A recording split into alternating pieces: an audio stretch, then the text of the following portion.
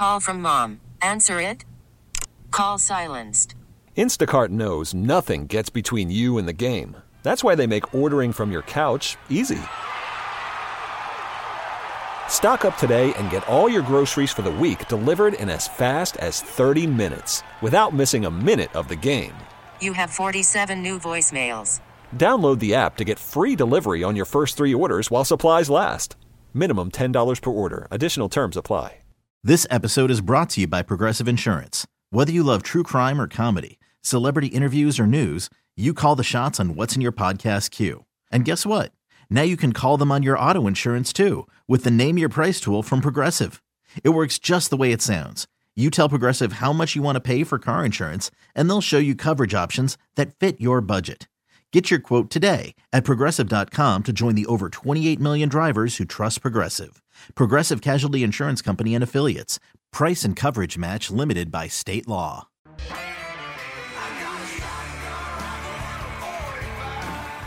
It's time for Come and Talk It with your host, Michael Cargill, brought to you by Texas Law Shield.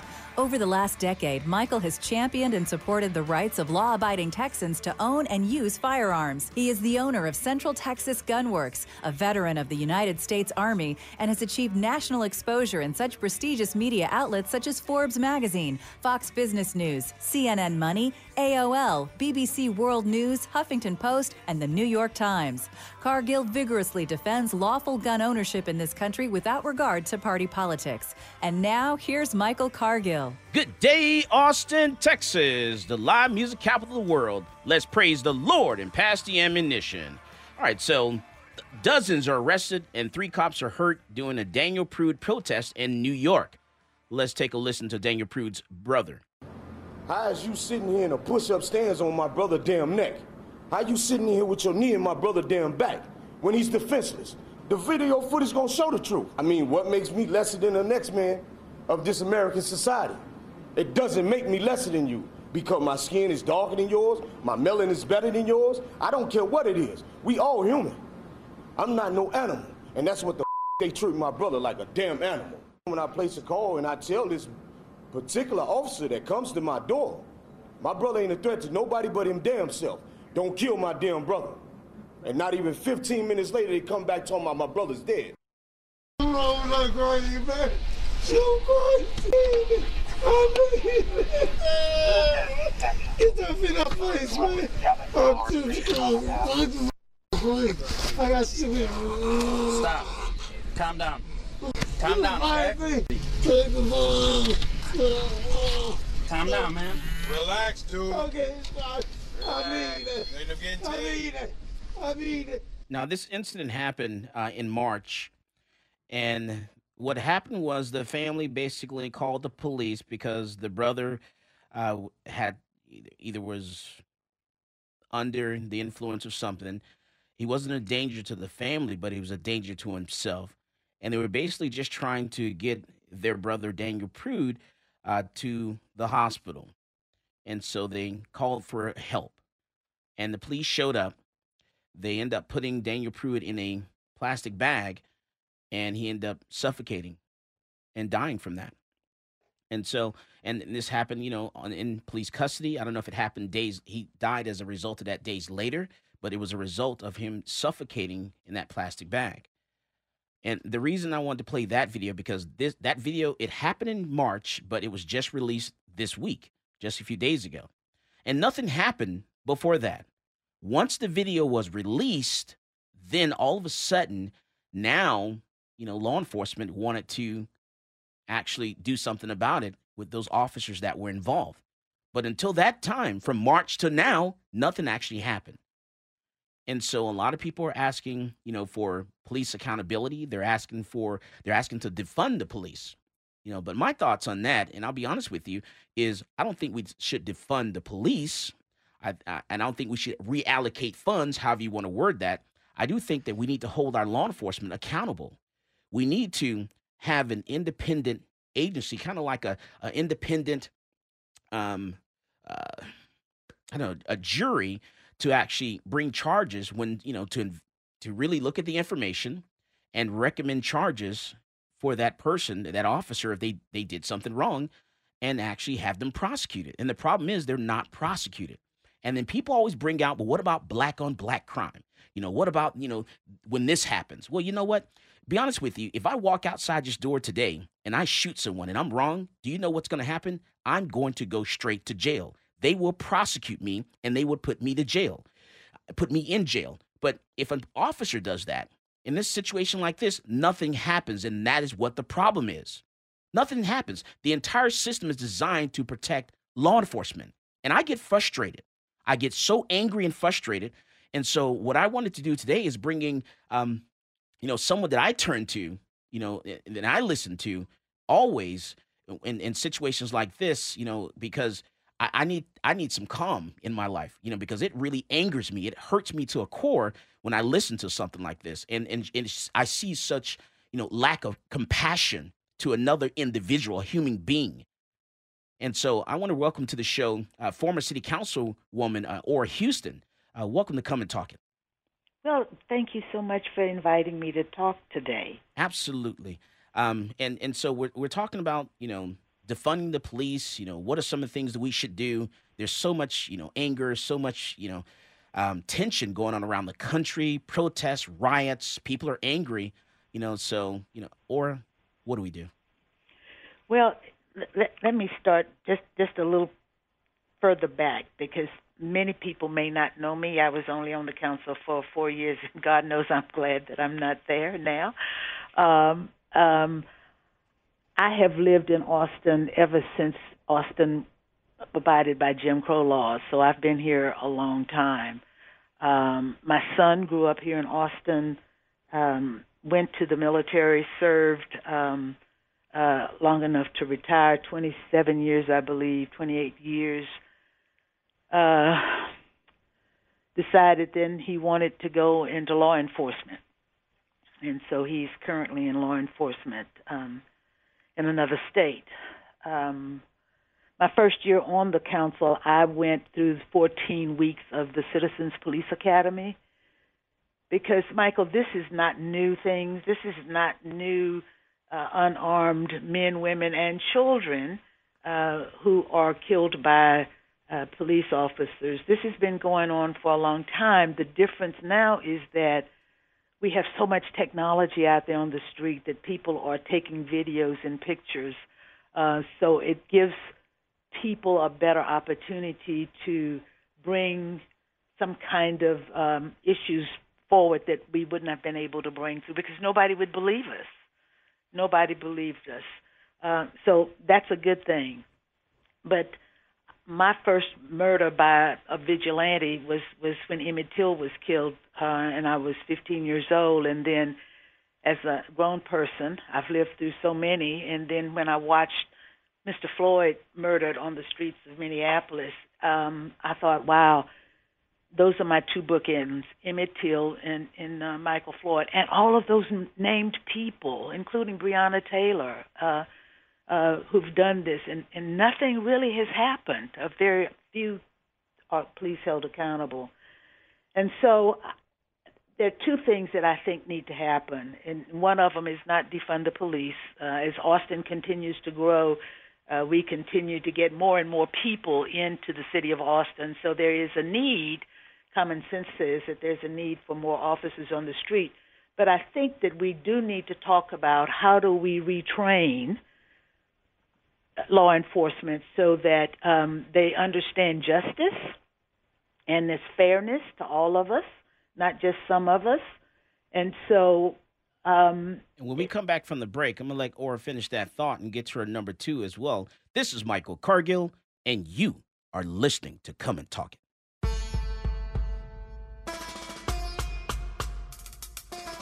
Peace, this is Maj Toure. You're listening to Come and Talk It Radio with Michael Cargill.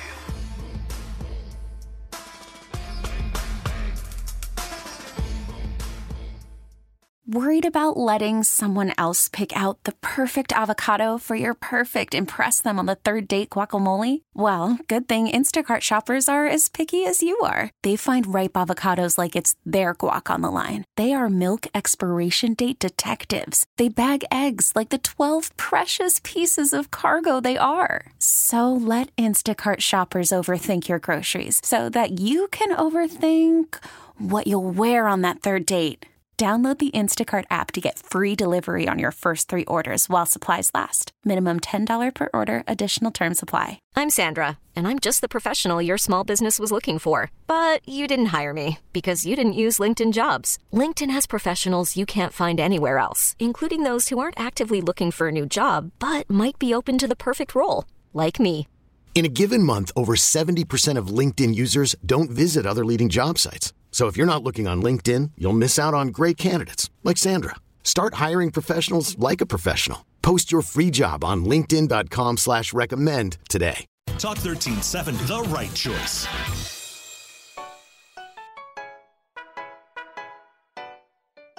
Welcome back to Come and Talk It.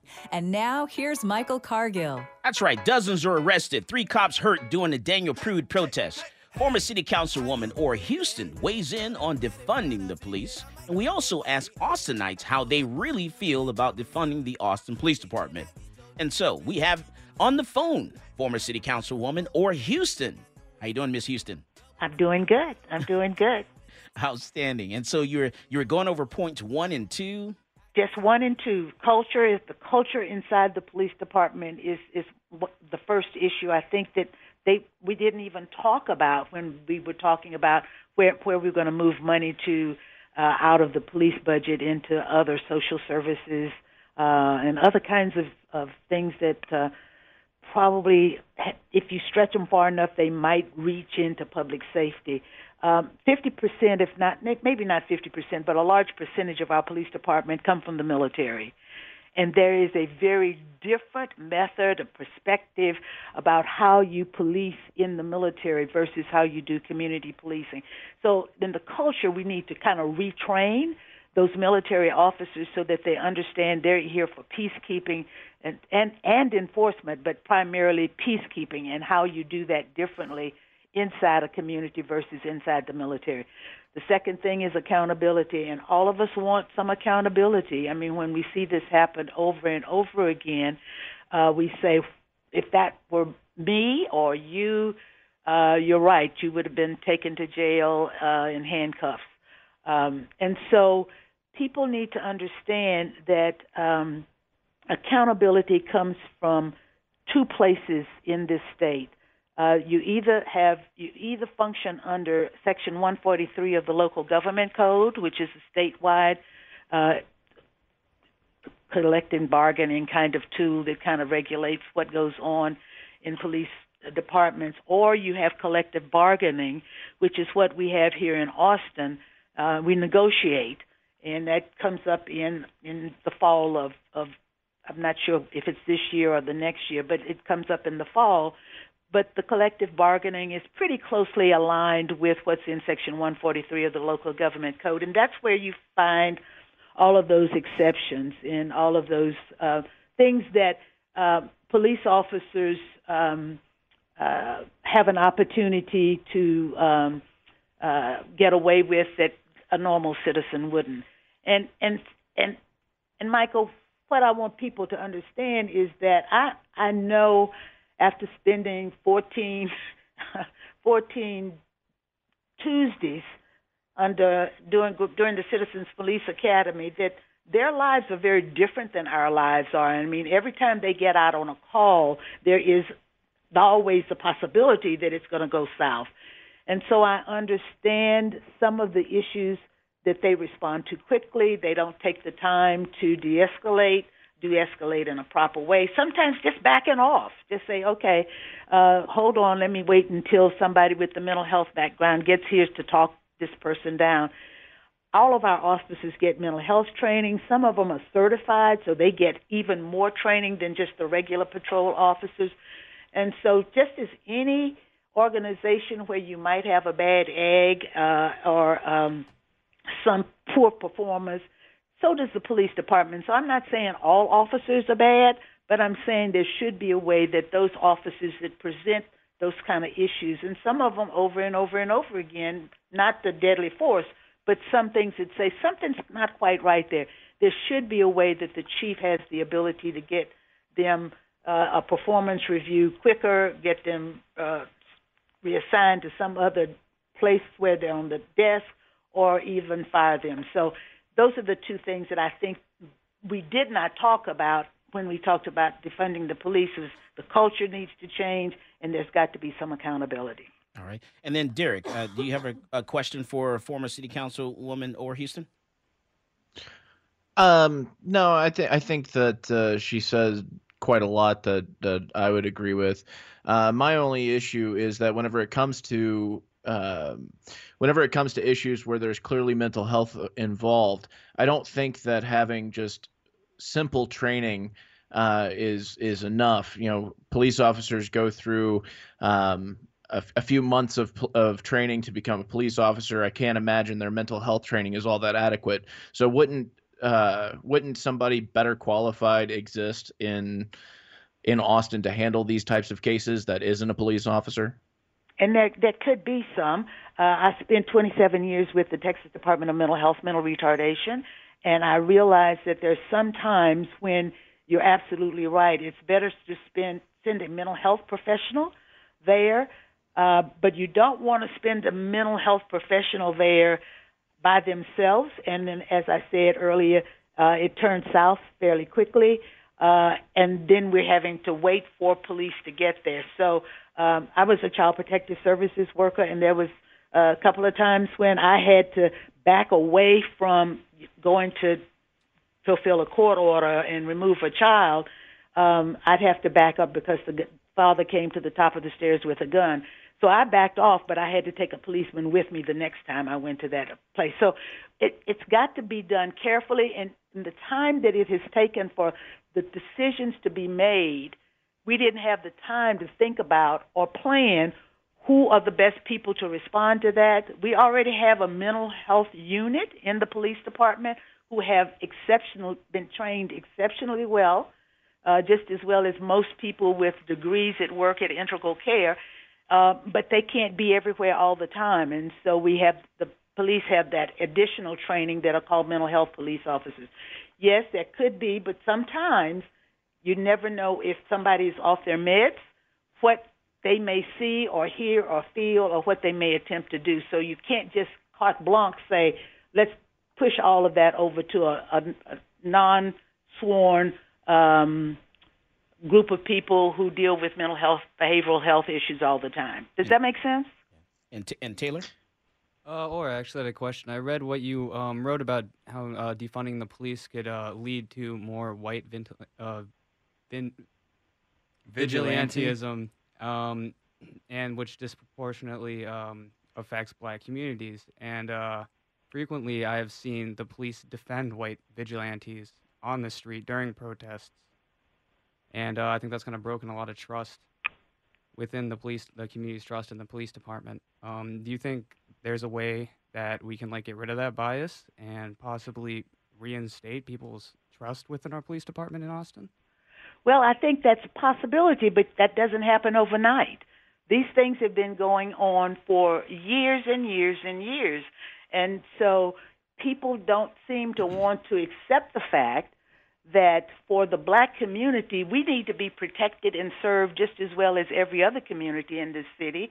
And so when I pick up the phone and there's somebody outside of my on my front door sleeping on my porch, as I reported a couple of years ago, and the police come finally and they put him in a cab and send him home, I question whether if that was my son, who is very big, black, bald, works out a lot, if he was drunk and fell asleep on somebody else's porch, I doubt, stand your ground, Castle Doctrine, he would either be shot on the spot or they certainly wouldn't put him in a cab and take him back to the frat house where they took this young man.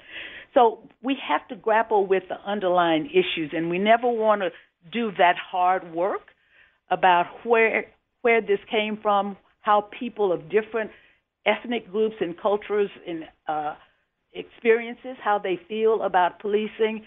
I know that there are many people in my part of town who are my age who went through Jim Crow and vigilantes in Austin, where they drove through East Austin shooting guns out, and the police did not come. You're absolutely right. The police did not come.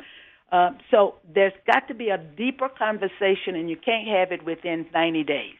I'm sorry, it's just not something you can do in 90 days. We have to have that conversation about not trusting the police because they don't seem to police us. But again, the culture of the police department has to change. How do you feel about Greg Abbott and Ken Paxton threatening to take over the Austin Police Department now that it's been defunded?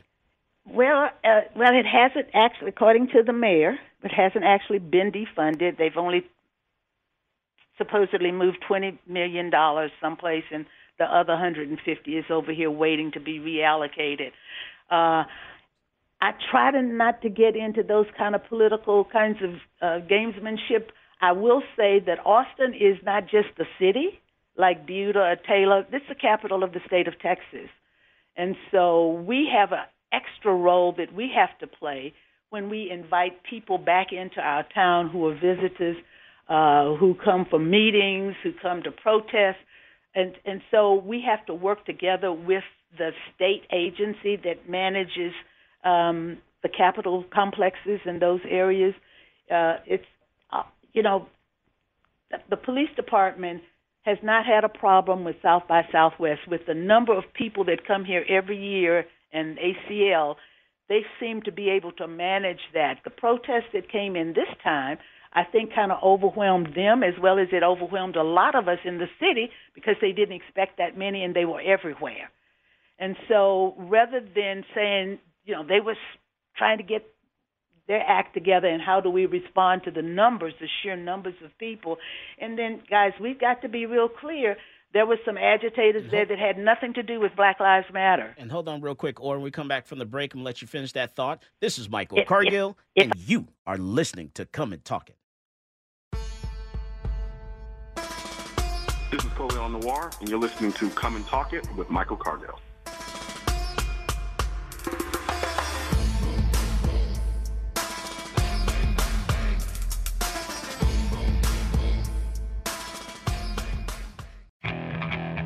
Okay, picture this.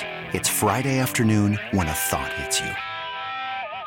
I can waste another weekend doing the same old whatever, or I can conquer it. I can hop into my all-new Hyundai Santa Fe and hit the road. Any road. The steeper, the better. Because my all-new Santa Fe is available with H-Track all-wheel drive, so I can hit the trail without a worry in the world. Heck, with 3 rows and best-in-class rear cargo space, I can pack the whole family in with all our gear. We've got available dual wireless charging for our phones, so we'll never lose touch with civilization, and we won't lose touch with the primordial power of Mother Earth. So which is it? Waste the weekend or do something a little more epic? And conquer it in the all-new Hyundai Santa Fe. Visit HyundaiUSA.com or call 562-314-4603 for more details. Hyundai, there's joy in every journey. This episode is brought to you by Progressive Insurance. Whether you love true crime or comedy, celebrity interviews or news, you call the shots on what's in your podcast queue. And guess what? Now you can call them on your auto insurance too with the Name Your Price tool from Progressive. It works just the way it sounds. You tell Progressive how much you want to pay for car insurance, and they'll show you coverage options that fit your budget. Get your quote today at Progressive.com to join the over 28 million drivers who trust Progressive. Progressive Casualty Insurance Company and Affiliates. Price and coverage match limited by state law. Austin's Talk, 1370.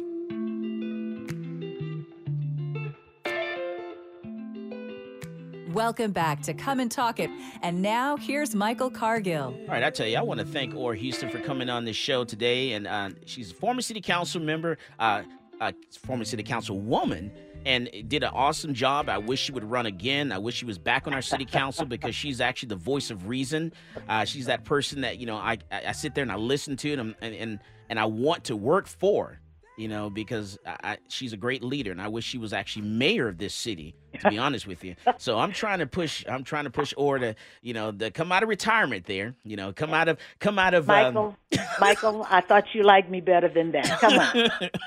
Come on. No, that's never going to happen. No, but I tell you, I enjoy our conversations. I enjoy the fact that we can, you can call me and I can call you. I really enjoy it. I really do. I appreciate you so much. You have no idea. Can I say one last thing really quickly? Absolutely. All of this is going on in the midst of people. The majority of the people in this city are not paying attention to what's going on at City Council. They're worried about their jobs. They're worried about their health. They're worried about the economic downturn. They're worried about what do they send their kids back to school. There's so much going on, and that for that issue to be done that quickly without getting input from more people was just a travesty to me. I thought we needed to be more thoughtful about it, spend the time to do the right thing for the majority of the people in Austin, and not just a few. And they have some grievances. I don't doubt that. I know they do, because I've watched them over the years have the same thing happen. But you've got to have those conversations. You can't make these kind of decisions in a reactive mode. So that's all I got to say. And you're right, because I watched City Council when they were talking about the funding of or defunding the police or removing funds or reallocating funds. That auditorium that they had this in was completely empty. No one was inside the auditorium at all. Zero. I think one person showed up. And they had how many seats, Taylor? Hundreds empty seats. Hundreds of empty seats when they discussed defunding the police or reallocation of funds or whatever it was. And one person showed up out of hundreds of seats. Well, the interest groups were there, and they called in, but the majority of people are not, again, and my elders are not paying attention. The folks that are my age who need police, who say they want to be able to have trained, just police force come when they call, they weren't calling in to say, no, don't defund them. We have more police because Austin's growing, so we're going to need more police, but they've got to be well trained. But again, we rush to do something, and I just think when we do things too quickly, there are unintended consequences that happen down the road, and I just hope we take the time now to kind of sit back and think, is this really the thing we need to do? Thank you, former City Councilwoman Ora Houston, for coming on the show. You're quite welcome. You have a wonderful rest of your day. Thank you. Bye-bye. All right, bye-bye. All right, so, and Felicia, you were saying something deep there, because you're talking about, and I don't know if you remember, during the break, you had a deep philosophical conversation there. We were talking about, there's a gentleman online here. I don't know his name, but by the way, our call-in number is 512-643-5483. Definitely call in and let us know what your thoughts are, because there's a lot of comments going on Facebook right now. It's 512-643-5483. Give us a call. Let us know what your thoughts are, and tell us, what are we wrong? Are we right? Is there a silent majority that's being quiet right now? I mean, I personally agree a lot with what Miss Houston had to say. I think we kind of skirted around the main point, which is the simple fact of the matter that we have to get rid of qualified immunity for police officers, because if you cannot be prosecuted for breaking the law, then what? While you're enforcing the law? Then what's to prevent you from breaking the law? And I know that we were talking off air, the job of the police, because SCOTUS has already ruled that it's not to actually protect us, right? Like, that's why I carry, right? It's all for one and one for all here.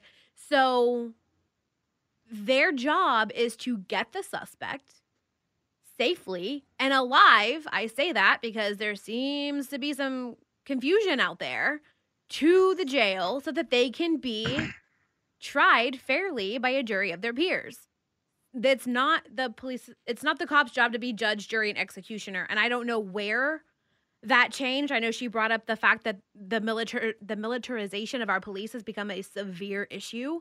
But getting rid of qualified immunity has to be step one. And why that's not getting more headline time, and why the legislation being filed from some of our more libertarian GOP candidates in Congress is not making headlines and people are not supporting that.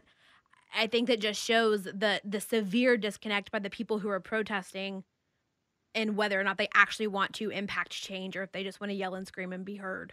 Now, Derek, there's some kind of conversation going on about lynching. What's that all about online, Derek? There's been over the past couple of months. I haven't seen any throughout August, but I do remember seeing several articles throughout June and July where there were legitimate lynchings and hangings of people of color throughout the Deep South, and that wasn't even getting talked about a lot. And one of the people commenting was saying that the days of essentially the days of lynchings are over. I mean, not really. I mean, it's not nearly as prevalent as it once was throughout the 50s and 60s. But it's not over. Racism is not as dead as everybody believes it to be. And I hold myself as once holding that belief too. I used to dismiss it myself until I started witnessing things with my own eyes and actually seeing some of the things and interpreting them honestly without injecting my own biases at the time into, well, maybe there was a valid reason for that or whatever the case may be. He asked me for some links, so I'm going to pull up some links for some of those articles that I was talking about whenever it comes to lynchings. All right. Yes, Michael. No, go ahead, Derek.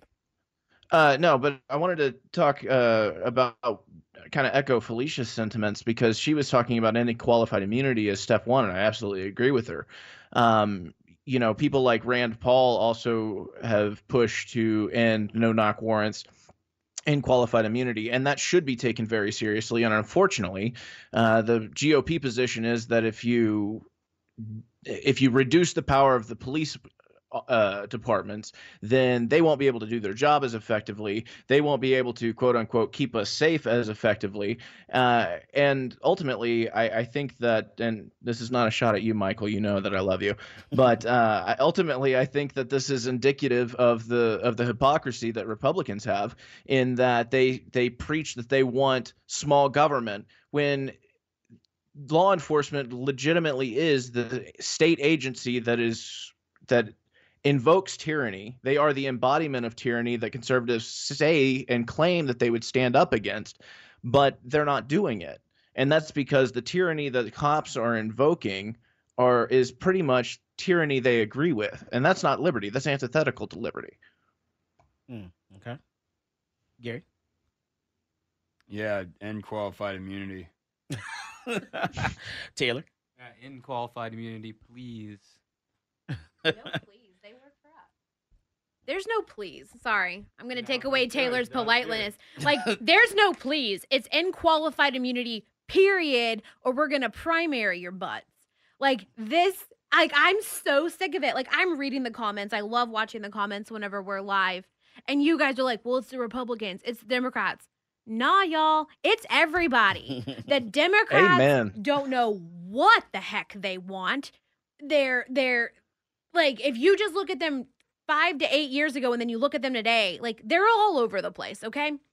And then the Republicans are like, we love limited government and fiscal responsibility. Oh, wait, don't cut that budget. Oh, wait, no, we need them to enforce our insane amount of laws. We need such drastic criminal justice reform in this country that we would need more than an hour to talk about it. But we have an hour and a half today. It's not just a partisan problem, and I want everyone to get out of their little Democrat, Republican, and Libertarian echo chambers and start actually looking at who's in office, who can make an impact, and what the heck needs to be changed, because the partisan BS is just really, really starting to tick me off. So I've seen a movement called We Keep Us Safe, which is a slogan that came from an activist in Oakland from a book he wrote by the same name. And it's basically speaking in abolishment for the police department in putting this, removing the separation of power between the police and the people and putting that place to, keep justice in the hands of the people. And I think it's something that could possibly stop and lessen violence. It could put people keeping each other safe instead of having the separation of a department that's reaping tyranny on people. And this guy wants to abolish the police completely. Yeah, little by little. So And you this can isn't only- one of those people that says they want to keep the community safe and then burns down a car dealership. No. This is someone they're You know what I putting mean? through action already over in the West Coast with it's MH First. It's a response thing in Oakland as well. So it's community response. So Michael? it's replacing the police. How do you already. feel about this? Michael, how do you feel about Rand Paul? I'm curious. Well, I don't. Yeah. You're not gonna. Don't mess with me right now. I have solace. All right. So first of all, the people that talk about the getting rid of police, get rid of police, and let's have our own little private little police entity and stuff like that. You're creating the same thing. Yeah. Where I can't afford law enforcement, but I'm gonna hire a private security contractors, and then I'm all poor, and you know what's gonna happen? And then all the rich white people that Will everybody's have worried good- about are gonna have the best security, Exactly. and nobody else is gonna have nothing. Exactly. It's Actually, if I may interject on Go ahead. that, since this is something that I actually believe in, first of all, under my philosophical, not utopia, because I'm not naive enough to believe that everything's going to be peaches and cream, but you wouldn't have a state that would be extorting money from you via taxation. So you would actually be keeping everything that you earned. Prices wouldn't be artificially inflated by 8 to 10% for point of sale taxes, et cetera. And also charities would exist for those who couldn't afford law enforcement or personal security. But how are you going to pay for that? Yeah, I'm that sure the law charities enforcement? won't be corrupt. How are you going to pay for that? How am I going to pay for what? The charities? The police department. Well, there's multiple scenarios in which capitalism can come up with something, but I really like Murray Rothbard's example of maybe it would be tied to like your insurance provider who would outsource or contract a private security firm because they have a monetary and fiduciary responsibility to you as their client to ensure We come back from the break. Derek is going to tell us about printing money. This is Michael Cargill, and you are listening to Come and Talk It. Hey, this is AWR Hawkins, Breitbart News, and you're listening to Come and Talk It with Michael Cargill.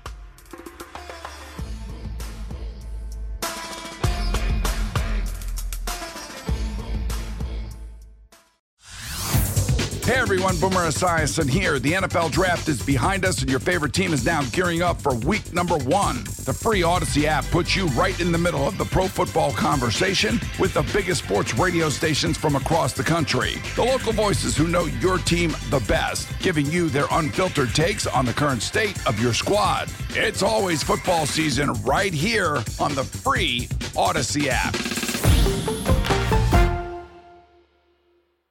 Austin's Talk 1370.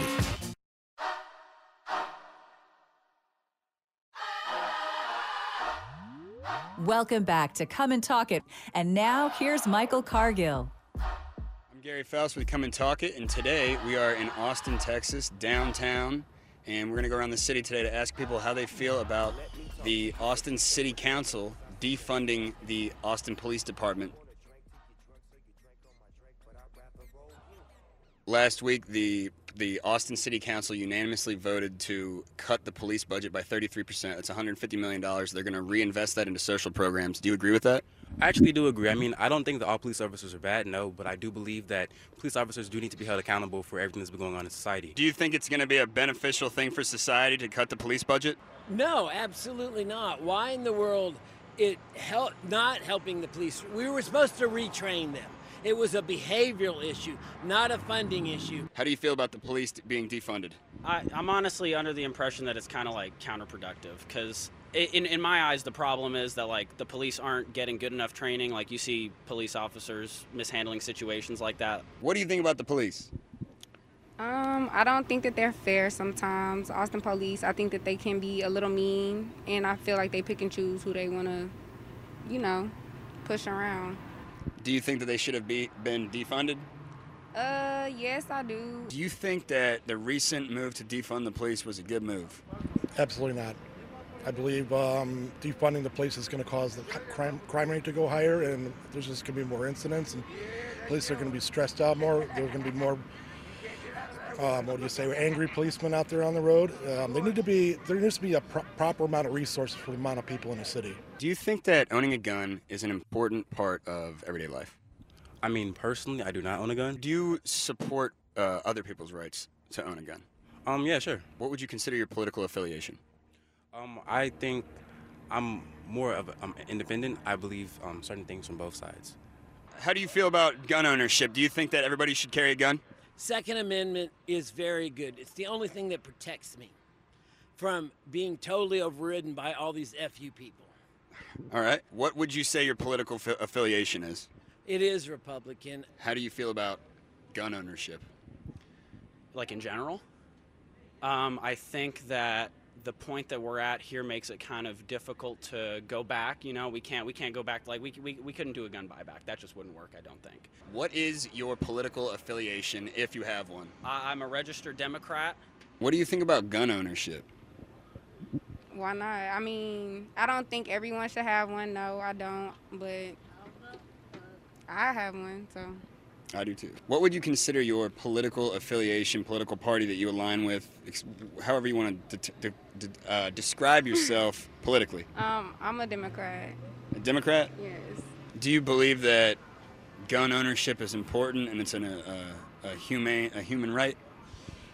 I believe in that as long as they're properly trained and know what they're doing with their guns. I mean, that's really important. What would you consider your political affiliation?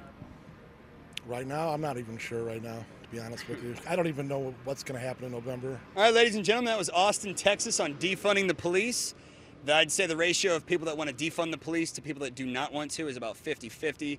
A number of people did not want to admit on camera that they did not want to defund the police, possibly due to social pressure. I don't know.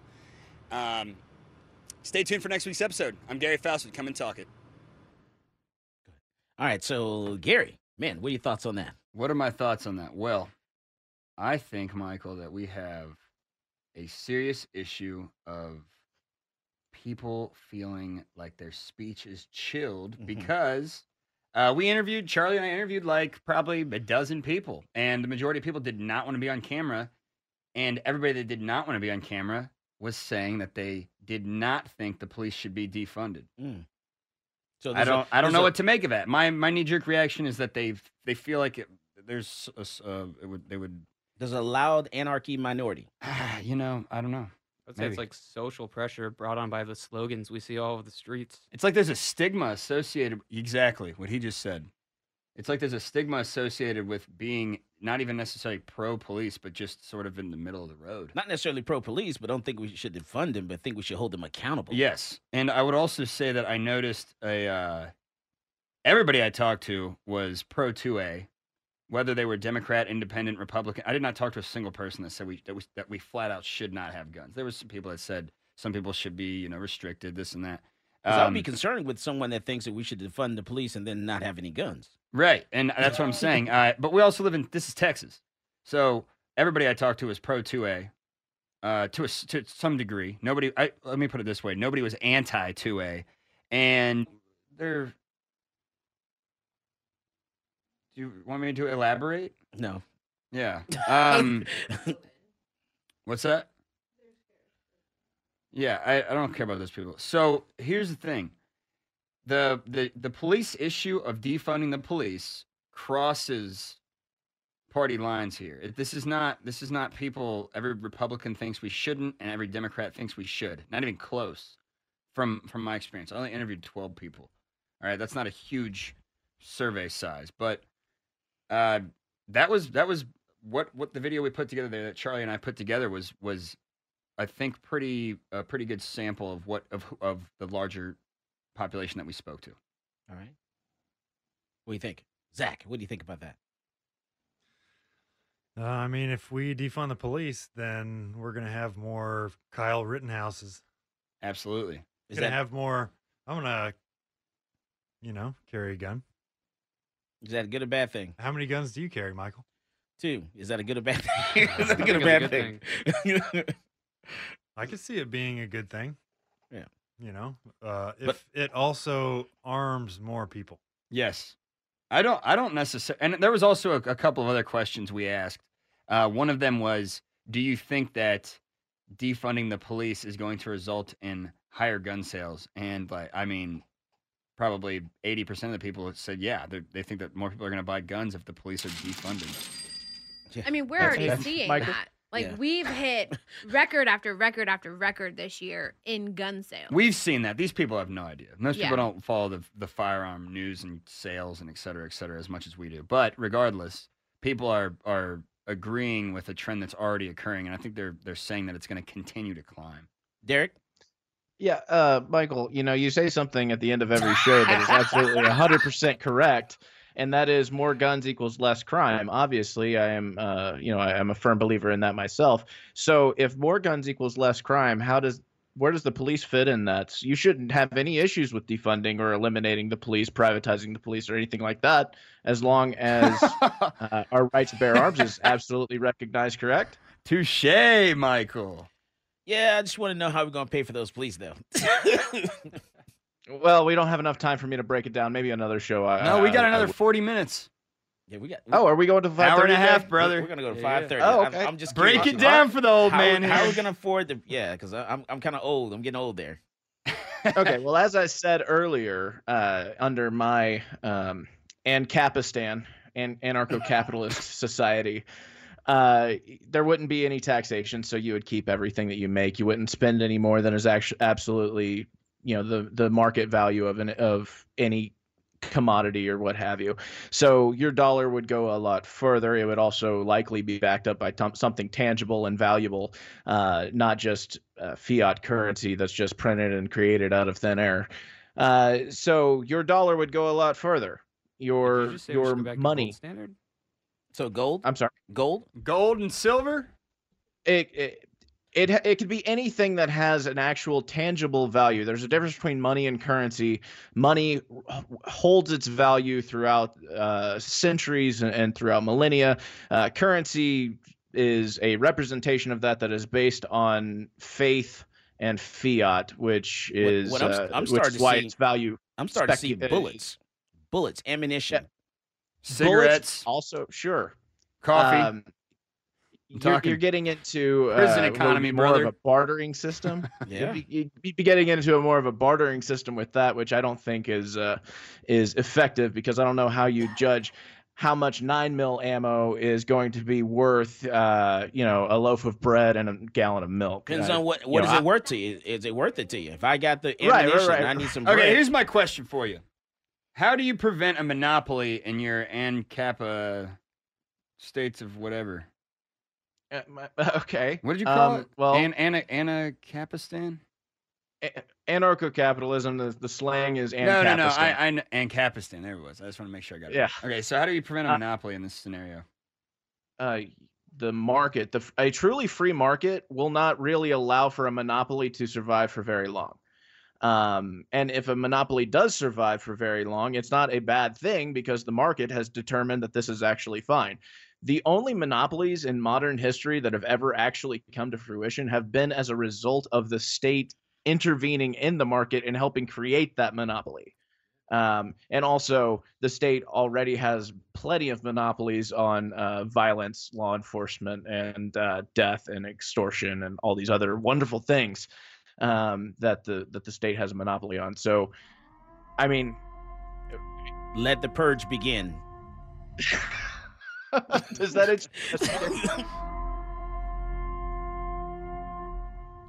That's where we're going, brother. I don't know what to say to that. That's where we're going. All right, we come back from the break. We're going to get into what happened in Washington, D.C. We're going to talk a little bit more about this defunding the police.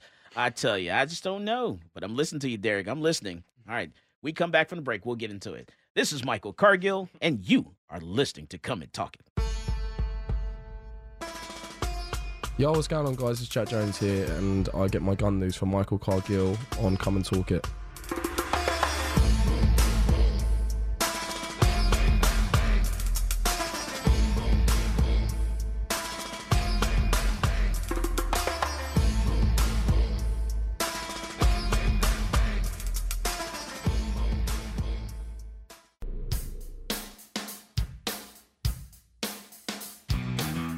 Welcome back to Come and Talk It. And now, here's Michael Cargill. All right, so we're back, and we're talking about, dozens were arrested in New York there. 3 cops were hurt by protesters during the Daniel Prude protest. Former city councilwoman Ora Houston came on the show. She talked to us about defunding the police. You can, once the show is posted, go back and listen to that. We also asked Austinites how they really feel about defunding the Austin Police Department. So, man, there's a nice little video of that. We're going to break that down for you throughout the week there. We'll share that video with you by itself throughout the week also. And so now I want to talk about what happened in Washington, D.C. About a week or so ago. There's a lot of protests, a lot going on. It was the anniversary of the Martin Luther King speech, I Have a Dream, and Taylor was there. Taylor, what happened? Yeah, I was there. There's more people who showed up that time than the original one. It was the 57th anniversary, I believe. And yeah, it was quite a beautiful thing to watch. It was powerful. That's all I gotta say. And how powerful was it? It was quite powerful, honestly. I enjoyed it a lot of love and everything. And actually, a lot of music, a lot of dancing. Oh yeah, a lot of dancing, a lot of smiles on faces. And I saw something really great. Actually, Garrett Foster's widow was there too, and I saw her during the march, and she had a big old smile on her face, and that was really great to see. Nice. Oh, that's awesome. We gotta get in the studio sometime. Put a face to that name. Of course. And then you got some video, right? Yeah, of course. What kind you of guys video enough played, or what video do we have? We've got some videos from Mr. Blount's Twitter account. Okay. All right, so we're going to play some video of what happened in D.C. Yeah. Oh, yeah, there's no audio on some of this because of the swearing, the expletives. Yeah, people were pretty loud, a lot of anger during that night. There's the RNC before that, and I mean, I remember as the fireworks were going off, there was a lot of protesters surrounding. Well, hey, why were there fireworks? Well, the RNC happened, and Trump was, I guess, officially nominated for to run for president. Run again, yeah, right, and right. People were not happy as the fireworks going off. Yeah, people were yelling pretty loud explicitives and running around. Hey, while we're waiting for this video to pop up here. Yeah. It's playing, by the way.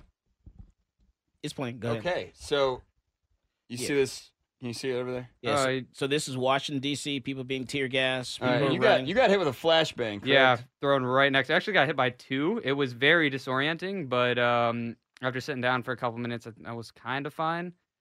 A lot of ringing in my ears. I also watched a fellow press member, Hiram. He's a local live streamer. Get a whole can of bear mace just blown into his face by standing there while videotaping the police at the police line. Now, did you also say that he kind of deserves it? But go ahead.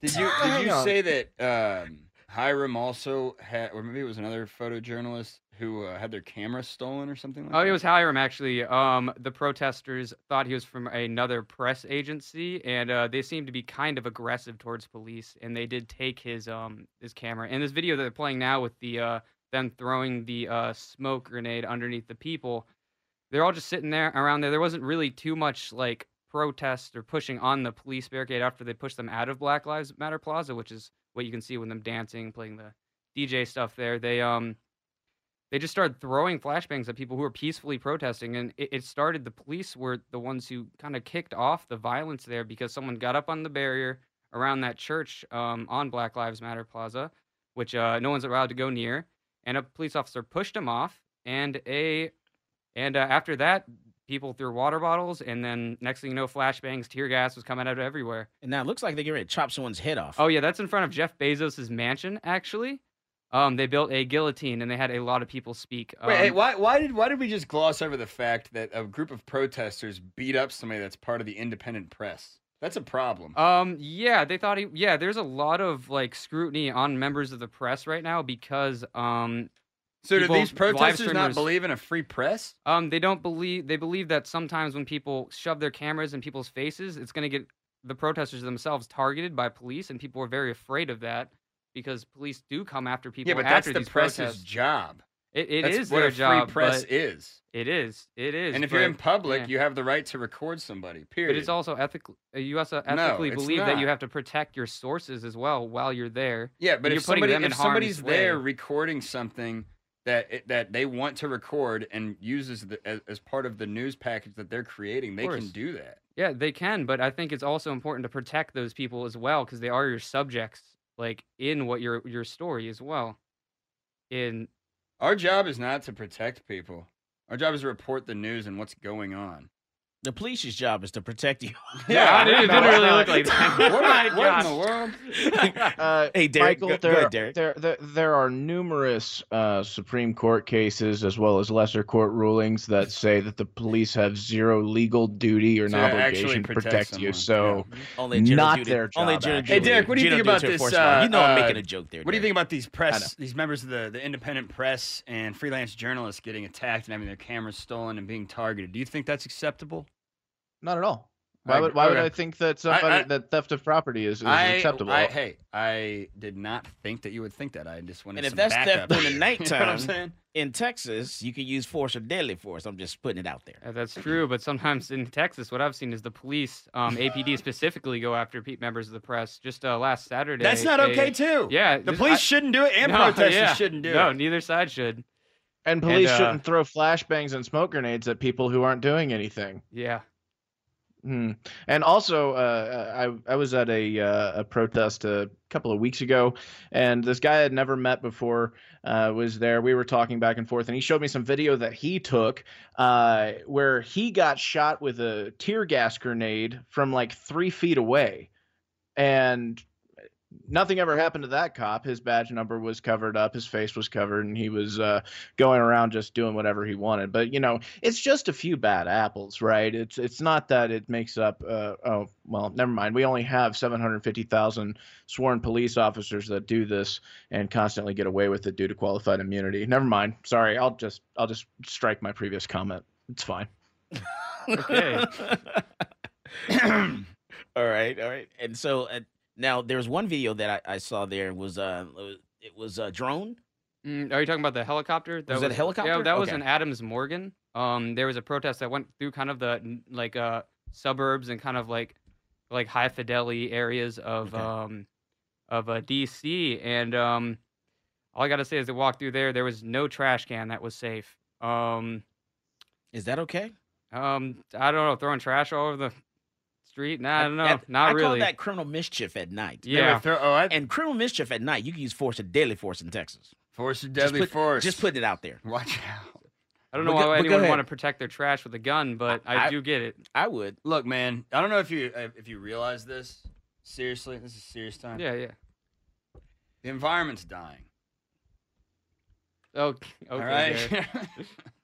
So, Michael, I'm if kidding, someone I'm is kidding. upending my Well, I'm trash not, but can at night, Mhm. do I have the right to shoot them? I don't know, but if you perceive that to be criminal mischief, they're creeping around your property, they're doing something around your property, it's nighttime, 30 minutes before sunrise, 30 minutes after sunset, you may be possibly able to use force or deadly force to stop that. What about 29 minutes? Not 29. You got to wait. No, that's murder because the government. Yeah, says so. it is. 30 minutes is okay. Yeah, that's considered 29 murder. minutes is murder because That's the right. government said so. That's right. That's crazy. And then if all this burning stuff down and stuff, we call that arson. In Texas, you can use force or deadly force to stop arson, and it doesn't matter if it's daytime or nighttime for arson. It doesn't have to be thank your God. own property.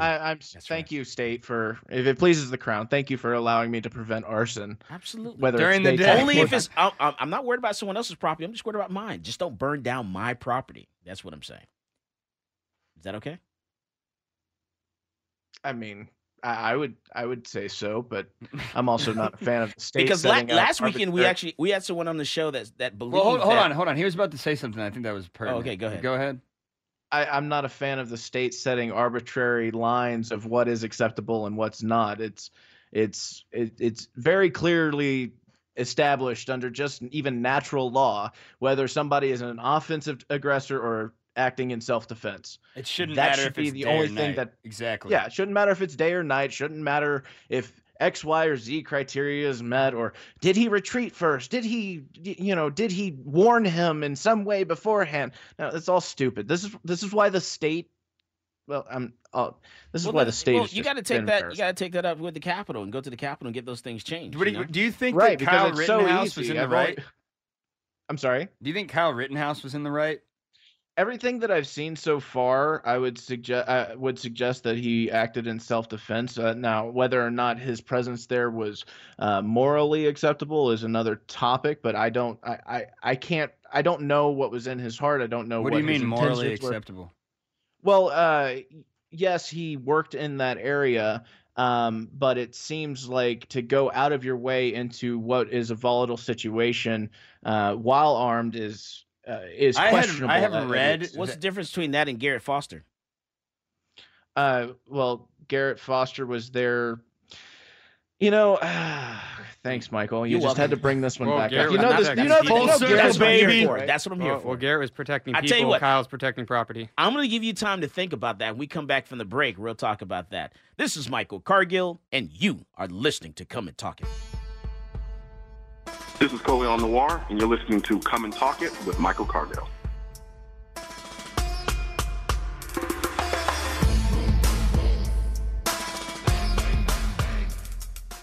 Talk 1370, the right choice.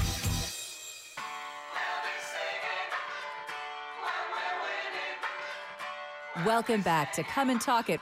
And now here's Michael Cargill. That's right. Happy Labor Day weekend, everybody. This is the last holiday of the summer. Woo! Let's see if the COVID-19 test results come back, in about, 30 days from everybody. So not mine. I'm good. Mine are all good. Always good. I get tested. Just joking. I don't tell my medical history.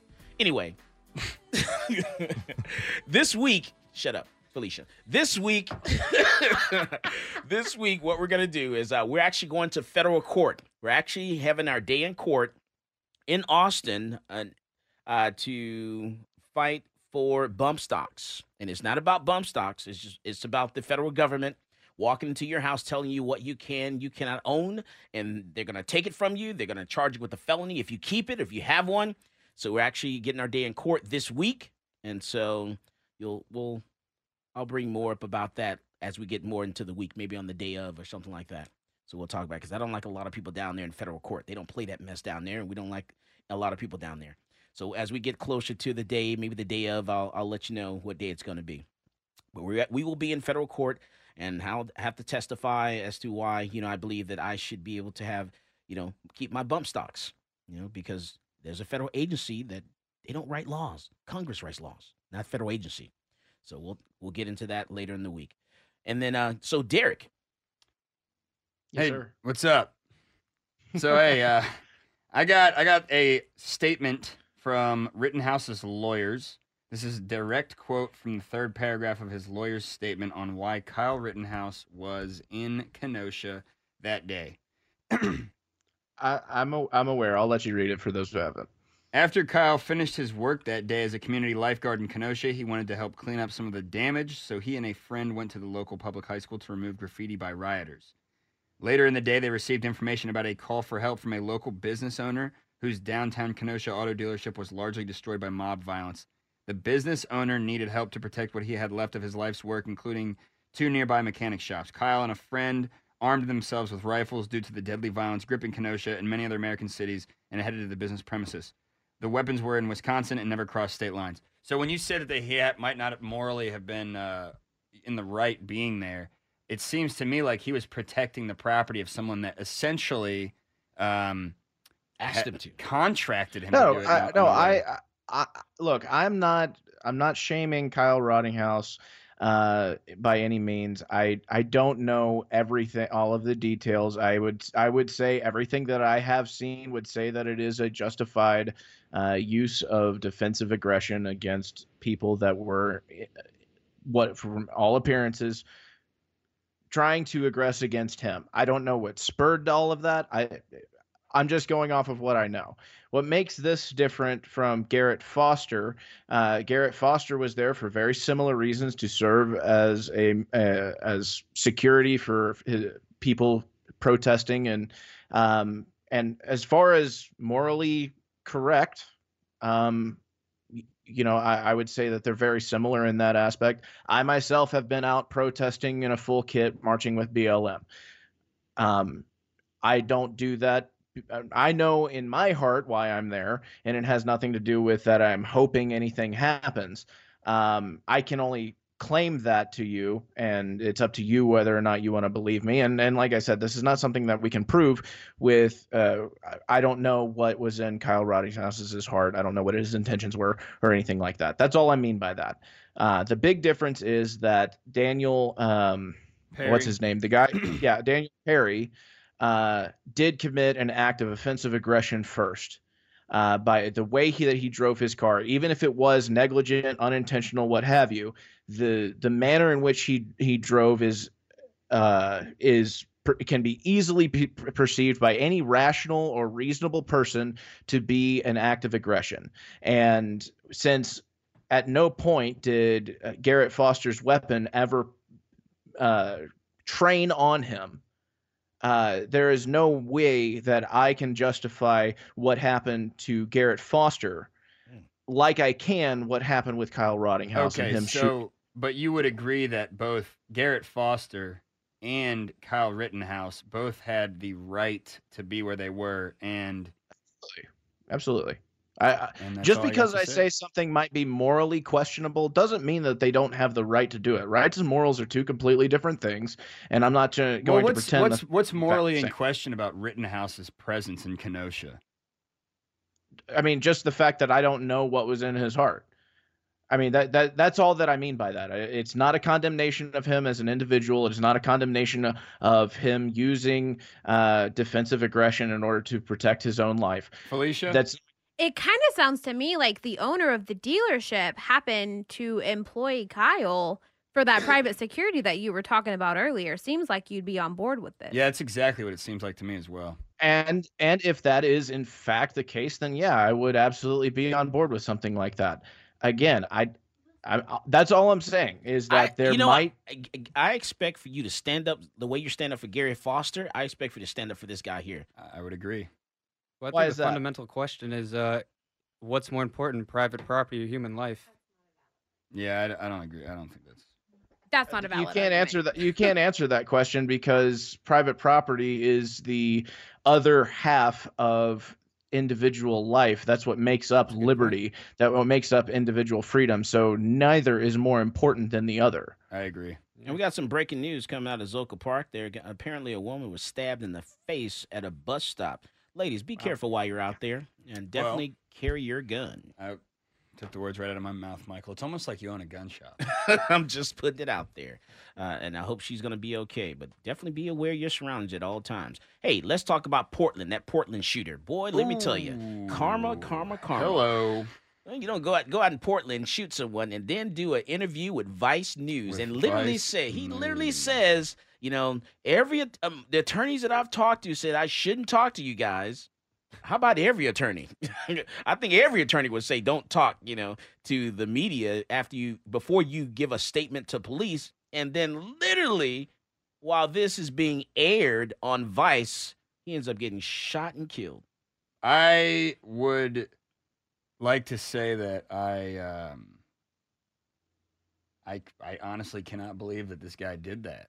That went on there. I think that he was wanted to get. I think he wanted to get caught. I think he wanted to be a martyr. That's my personal opinion. Here's the story. Investigators were this is from the Washington Post. Investigators were seeking to take Michael Forrest Reinl into custody in connection with the fatal shooting of 39-year-old Aaron Danielson on Saturday after confrontations between supporters of President Trump and Black Lives Matter counter-protesters. The agency said Reinl was shot by police near Olympia, Washington after drawing a weapon on officers as they tried to arrest him. So essentially what happened, if you missed this story, was that in Portland, there was a Trump caravan that was going through town, and there was some clashing. The Trump supporters were spraying bear mace at people, and there was fights and all your basic stuff that's happening now across the country in every major city. After the protest, at some point, there were two gentlemen walking on the street, and this guy, Michael Reinl, you can hear in the audio, someone had been filming. They had the phone aimed at the ground, but you can hear in the audio, they said, "We got two right here." And the guy said, "These two?" And he says, "Yeah, pull it out." And he says, "Right here?" And then you hear two gunshots. And it almost sounds like some sort of a political assassination of a really low grade. But So this guy shot this dude twice, killed him, and then went on the run, gave a Vice interview, and almost immediately afterward was the feds ran up on him and he tried to pull out a gun. I'm assuming he suicide by cop. I think that could be inferred here, educated guess. And he is dead. That's the whole story. Within hours of that interview. Within hours, yeah. And was it not Vice who almost also got McAfee caught, John McAfee?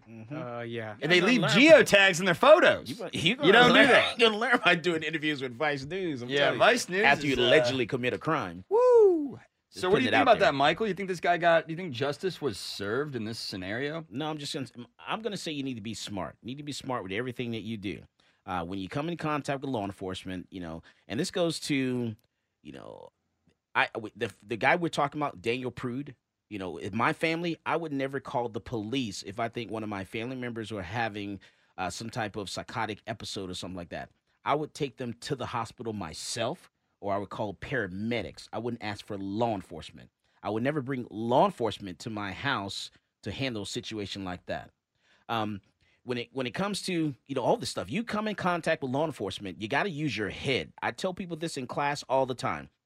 I can make you rich, and here's how I'm going to make you rich. Okay, if you think that police are doing you wrong, and whatever they're doing, they're mishandling you, they're arresting you unlawfully, what you need to do is just comply. You comply, do exactly what those two black guys did in Philadelphia, the city of brotherly love, where they were sitting in Starbucks. They were actually sitting in Starbucks. One of the employees called the police, had these guys arrested. They didn't know what was going on. They followed the police instructions. They told them to stand up. They stood up. They told them to turn around, put your hands behind your back. They turned around. They put their hands behind their back. They were handcuffed. And so when they handcuffed them, they didn't say anything. They complied. And you know what happened after that? They became rich. They became rich. You should tell that to Daniel Shaver's family. Hey. Yeah. You comply. Daniel Shaver was the kid that was shot in the hallway of that hotel. Don't resist. But Michael, this guy did resist, comply. Comply and hope, you got to get through that stop, get through that situation, and then you sue if you think law enforcement is wrong. Compliance does not always equate to life. This is where we need you gotta look up the Daniel Shaver. Daniel Shaver. And there has to be more mental health training in APD. We have got to get, or any police department, we have got to get rid of the militarization stigma. As always, more guns equals less crime. You go out there and you buy yourself a gun. You've been listening to Come and Talk It with Michael Cargill.